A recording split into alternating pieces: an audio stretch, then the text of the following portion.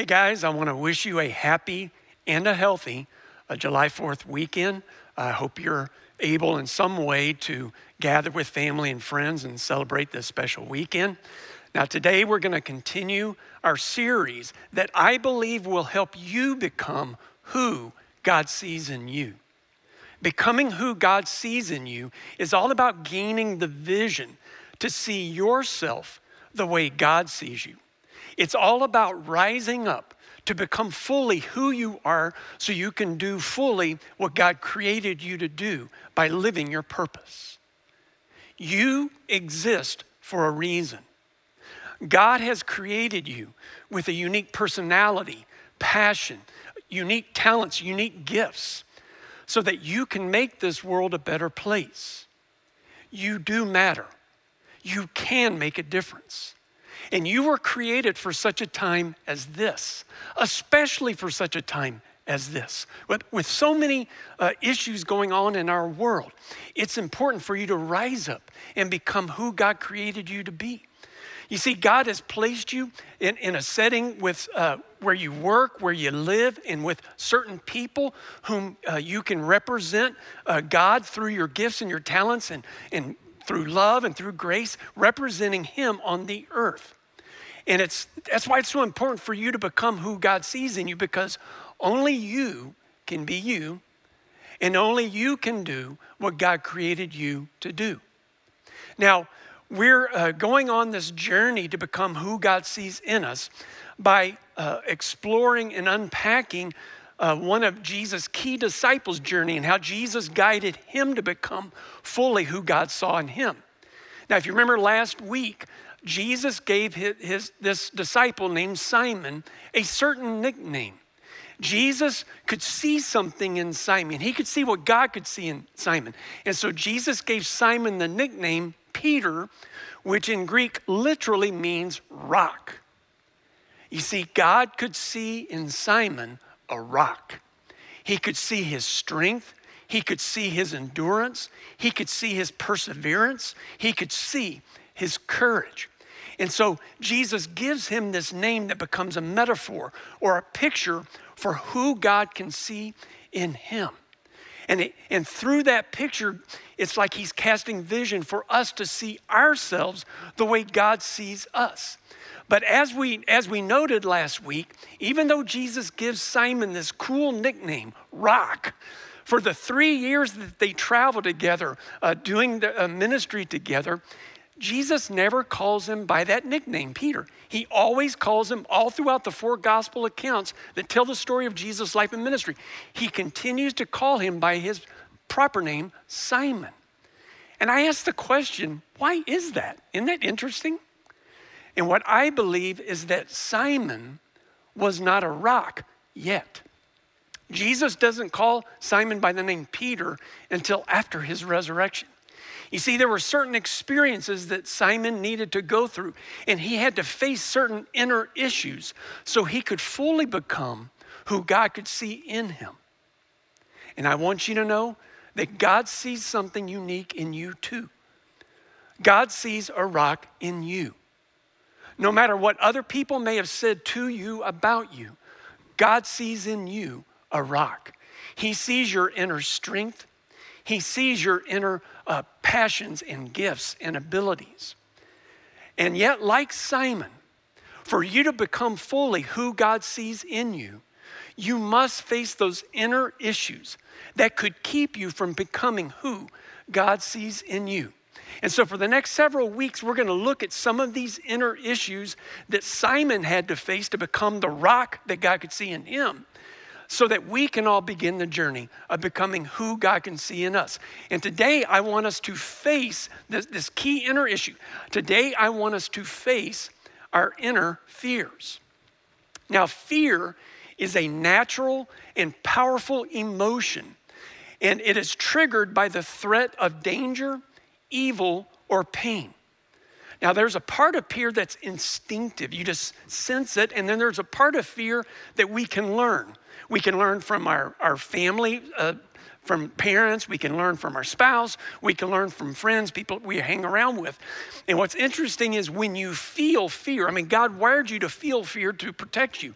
When you feel fear, your body releases adrenaline and cortisol into your bloodstream, which causes your heartbeat to increase rapidly, and it causes your senses to be heightened. And in fact, some people, when they experience an extreme form of fear, they feel what we call panic attacks. They get to where they're breathing heavily and their heart's just pumping and racing and pumping. And sometimes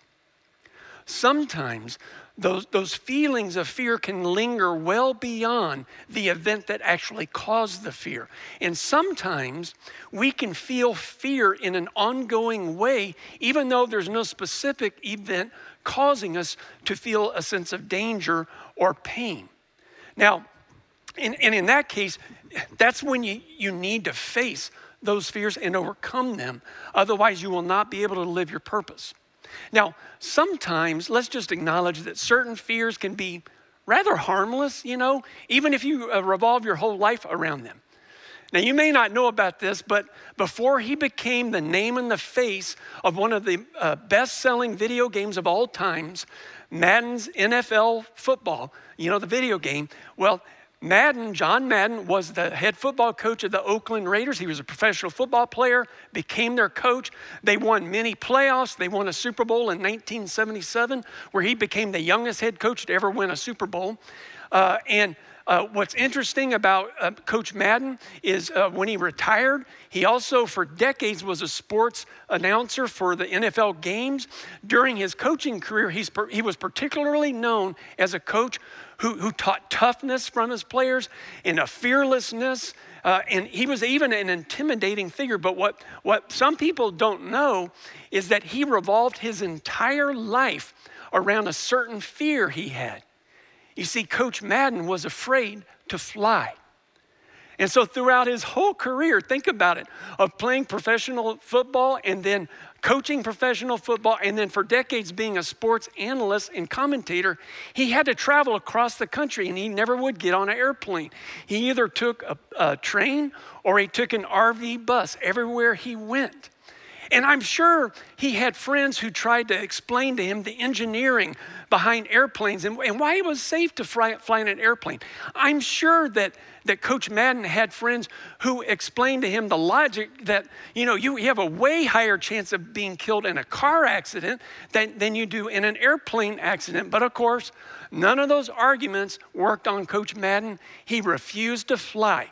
And so fear, get this, fear paralyzed a certain part of his life. Now, as I said, sometimes fears can be rather harmless. Fear of flying, fear of heights, fear of spiders and snakes and stuff. But sometimes fears can be overwhelming and they can weigh us down and paralyze us in life. Are fears oppressing you? Are they overwhelming you? Are they weighing you down? Are your fears harming your relationships?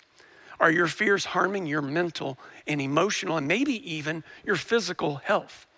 Are your fears paralyzing you and keeping you from moving forward in life? Maybe during this pandemic that we're all facing, maybe it stirred some fears in your heart about illness or even death. Or maybe because of the economic fallout of the pandemic, it stirred fears in your heart about your job, maybe losing your job, or maybe about your finances. Maybe you feel weighed down by other fears. Maybe you have this looming sense of a fear of failure, or a fear of rejection, or a fear of conflict, or even a fear of loneliness. Whatever fears you are facing, Jesus wants to guide you along the way to a place in your spiritual journey where you can face and overcome your fears. And what Jesus wants to do, what he wants to work inside of each of us, is what he's going to call a courageous faith. Do you think that you can live with a courageous faith? Well, I want us to look at an incident where Jesus got the opportunity to surface the inner issues that some of them that were stirring fears within Simon and the disciples. And so he was seeking to help them face their fears so they could live with courageous faith. Now, this was early in their relationship, early in their 3 years of traveling together, doing ministry together. And he was traveling with his 12 core disciples. And on a certain incident, they were going to go from one side of a large lake to the other side of the lake, and they got into a boat. And this is what happened that stirred their fears. This is Matthew chapter 8, verse 23. Then Jesus got into the boat, and his disciples followed him. Suddenly, a furious storm came up on the lake, so that the waves swept over the boat. But Jesus was asleep. Isn't that cool? The disciples went and they woke him, saying, "Lord, save us. We're going to drown." He replied, "You of little faith, why are you so afraid?" Then he got up and rebuked the winds and the waves, and it became completely calm. The men were amazed and asked, "What kind of man is this? Even the winds and the waves obey him." Now, I want to make several observations about this situation, this circumstance. First, the text tells us that the storm came upon them suddenly. So the disciples didn't really get a chance to get themselves ready for it. You know, sometimes when you can see a storm coming, you can get yourself ready, maybe even emotionally ready for it. But this one came upon them suddenly, and the text tells us that it was a furious storm. So it wasn't just a normal storm. So picture very powerful winds and very big and powerful waves. I mean, I think this is a kind of situation where their fears were understandable. And I want us to notice that Jesus, and I think you get this from this passage, Jesus never promises us that if we follow him, we will never face furious storms in life. Jesus never promises us that if we follow him, we will experience pain-free, problem-free living. Instead, Jesus takes us on a journey that in many ways and in many times along the way, we will have to face our inner fears. And sometimes what causes us to feel fears are our own expectations. You see, if we expect that Jesus is not going to, if we follow Jesus, that he's not going to let us face storms, that he's not going to let us face problems in life, that expectation itself can set us up for a feeling even stronger fears because it's not even realistic. The second observation I want to make, it comes from what the disciples say to Jesus when they wake him up. They cry out, "Lord, save us, we're going to drown." Now, why would they ask Jesus to save them? I mean, some of you know Jesus' background. He's not a fisherman by trade. He's a carpenter by trade. And there were 4 professional fishermen on the boat. They would have known far better how to navigate a boat through a furious storm. I think the fact that they turned to Jesus in this storm reveals their growing understanding of who Jesus is. So think about it. By this point in their ministry, they've already seen Jesus heal many people. So they know he can do something miraculous with human bodies. And they've already seen Jesus turn water into wine, which that's just the coolest miracle ever. But they've never seen, to this point that we know of, they've never seen Jesus exercise authority over nature. And it appears they were afraid that maybe he could not do that. And so you can see the disciples, they're just on a journey. They've not arrived yet. And what's so cool about Jesus is that he gives them the space and the time to grow in their faith. And he's okay with that. He didn't go and pick 12 guys who already had courageous faith and already were strong in their faith. He picked some guys who needed to grow in their faith. And that frankly makes me feel pretty good about myself, my own journey. I think it ought to make you feel good too. Following Jesus is a journey, and he will give you the time and space to grow in your faith. But the third observation I want to make from this passage is what Jesus identified as a root issue that was feeding their fears. And what Jesus called this root issue, he called it little faith. Now that term little faith is only used in the 4 gospel accounts that tell the story of Jesus' life and ministry, and it's only spoken to followers of Jesus. So it's to be distinguished from the term unbelief, because unbelief is what an unbeliever has. To have little faith, you have to have faith. And so what Jesus is describing here, it's a kind of faith that only followers of Jesus who have faith can have. It's a little faith. So what makes their faith little? Did you notice their response to this powerful miracle where Jesus exercises his authority over nature? They were amazed by it. They were surprised by it. In other words, they were not expecting it. They had limited expectations about Jesus' authority, in this case, over nature. And because they had limited expectations, those limited expectations, follow with me, stirred fears within their hearts. Do you have limited expectations of God and his son Jesus that are stirring fears within your heart? Maybe limited expectations about some health issue you're facing, maybe limited expectations about some relational issue you're facing, maybe limited expectations about your financial situation. People with little faith have limited expectations that stir fears within them. Okay, so now I want us to look at another incident that occurs within a few days of this one, where Jesus sees and identifies a different kind of faith from little faith. Jesus sees in another person what he calls great faith. So let me set up the scene. There was a certain Roman centurion who lived about a day's walk from the town where Jesus was at this time. And the centurion had a beloved servant who was deathly ill. He was paralyzed and suffering in great pain. And so he goes to Jesus to ask Jesus to heal his servant.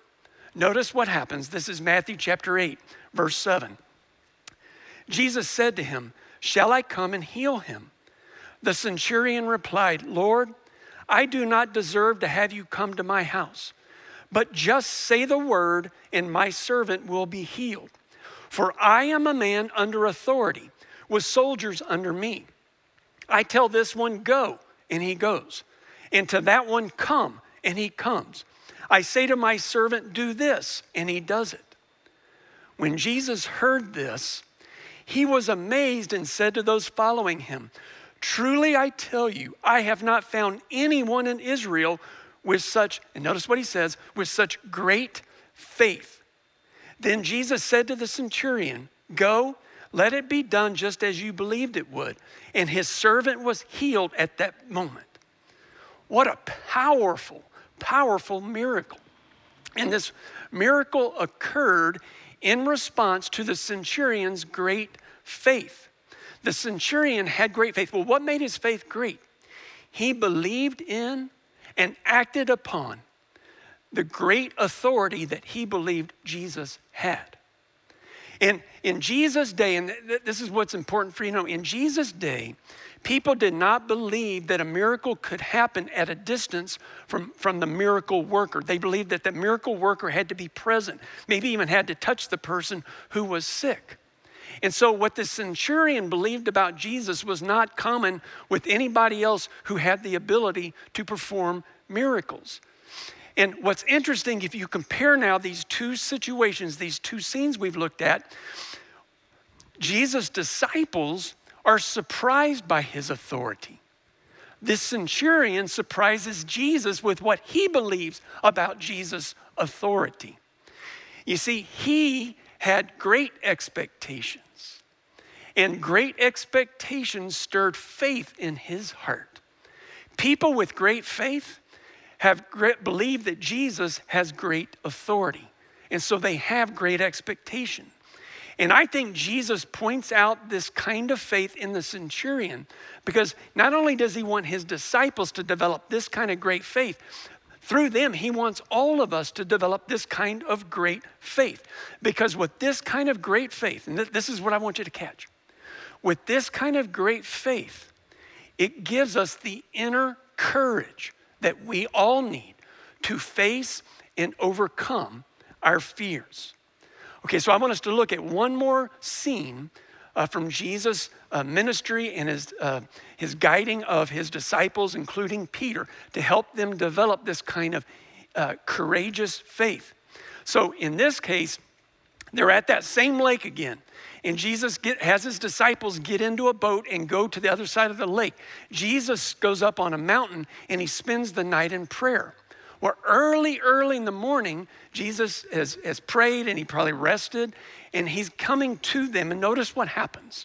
This is Matthew 14, verse 25. Shortly before dawn, Jesus went out to them walking on the lake. When the disciples saw him walking on the lake, they were terrified. And I think I get that, right? It's a ghost, they said, and they cried out in fear. But Jesus immediately said to them, "Take courage, it is I, don't be afraid." So he makes three statements. And I think it's significant, the order of those statements. Jesus doesn't begin by saying, "Don't be afraid." He begins by saying, "Take courage." Now follow with me. You only need courage when you're facing a fearful situation. I'm going to say that again. I think it's so significant. You only need courage when you're facing a fearful situation. If you're facing a normal situation, you don't need courage. But when you're facing a fearful one, that's when you need courage. And according to Jesus, courage is an inner strength that you can take. It's a choice that you make to rise up and to act courageously even in the face of a fearful situation. And then Jesus tells us why we should do that. And he tells us how we can do that. He says, "Take courage, it is I." And this is what he's saying. When I'm with you, you can take courage. You can rise up and act courageously because I am with you. When the man who can calm a storm with a word is with you through his Spirit, when you know and believe he is with you, you can take courage. You can rise up and act courageously even in the face of a fearful situation. Are you the kind of person who can do that? To rise up and act with faith? Well, the story continues, and this is where it gets very specific towards Simon Peter. This is verse 28. So, remember what's just happened? Jesus is walking on the water. They're afraid. Jesus says, "Take courage, it is I, don't be afraid." This is what happens after that. Simon Peter replied, "Lord, if it is you, tell me to come out to you on the water." Jesus said, "Well, come." Then Simon Peter got down out of the boat and walked on water coming toward Jesus. But when he saw the wind, he became afraid and began to sink. So he cried out, "Lord, save me." Immediately Jesus reached out his hand and caught him. Jesus said, notice again, "You of little faith, why did you doubt?" And when they climbed into the boat, the winds died down. Now, I think it's important to notice that Jesus doesn't initiate this test of faith. Peter does. Peter says, "Hey, Jesus, if that is you, let me walk on water too." And I think you can get a glimpse of the rock in Peter. I mean, think about it. He's the only one who walked on water. He's the only one who had the faith to take a step out of that boat and walk on water. And it shows that Simon Peter's faith, it is developing. It is growing. And so he gets out and he walks on water. That's a pretty courageous thing. But when his focus is on Jesus, he's doing fine. But when his focus turns to the wind and the waves, that's when he begins to sink. And I think what's going on here in this situation, I think Jesus is allowing Simon Peter to see the limitations of his faith. Because where your faith has limitations, that's when doubts begin to rise up. And when you begin to have doubts, that's when you feel like you're drowning in the storm. When fearful circumstances create a storm in our lives. They can make us feel that fear in fearful situations. Follow with me. Fearful situations can expose the limitations of our faith, and it can stir doubts within us. Jesus does not promise to protect us from fearful situations. He does not promise to protect us from furious storms. What he does promise is to be with us.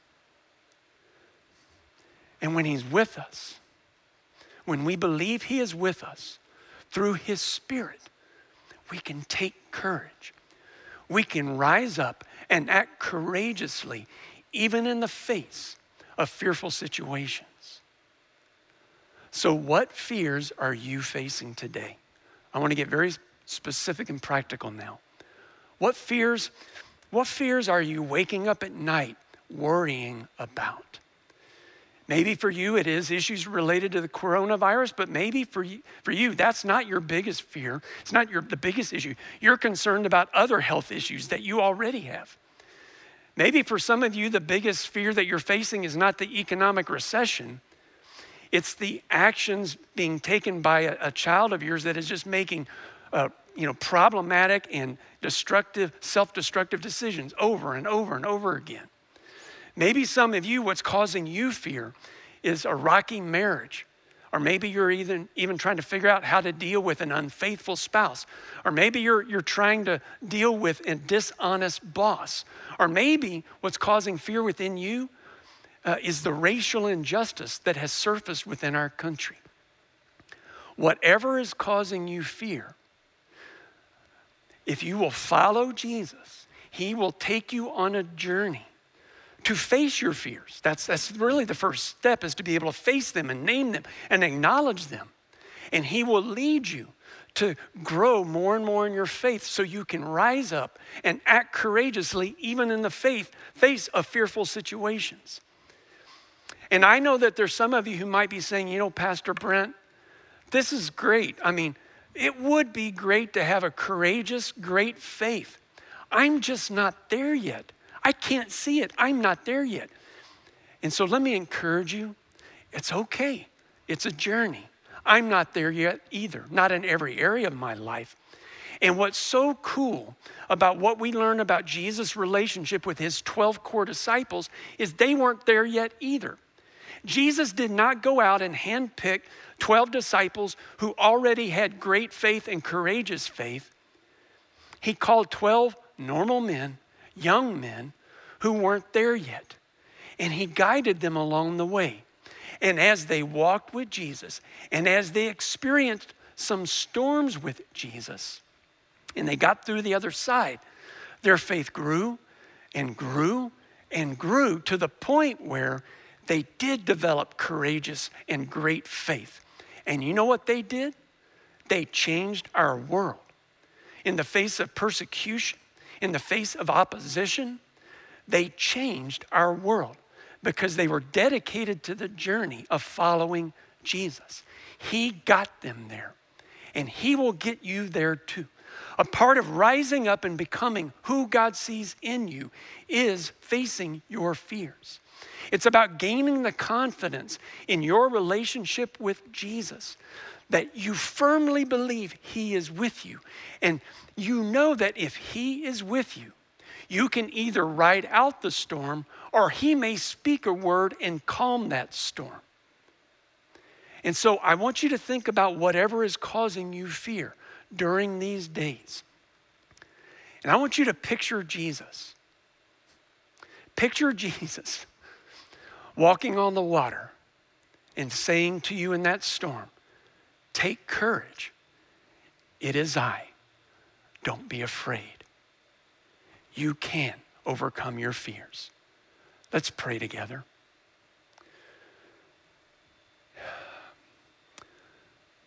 Father, my prayer for all who are listening to me, and it's my prayer for myself, is that you would help us to face and overcome our fears. And I want you to think for just a moment, what is causing you fear? What is causing you to feel fear right now? Can you name it? Would you just whisper it out loud right now, wherever you are? Admit it. That's a part of facing your fear. And now, I want to speak to you the words of Jesus. In the midst of that fear and the feelings that come with it, in the midst of that fearful situation, I'm asking you to take courage. It is Jesus. He is with you. You don't have to be afraid. And so, Father, I pray that you would help us rise up and to respond courageously in the face of our fears. In Jesus' name I pray. Amen and amen.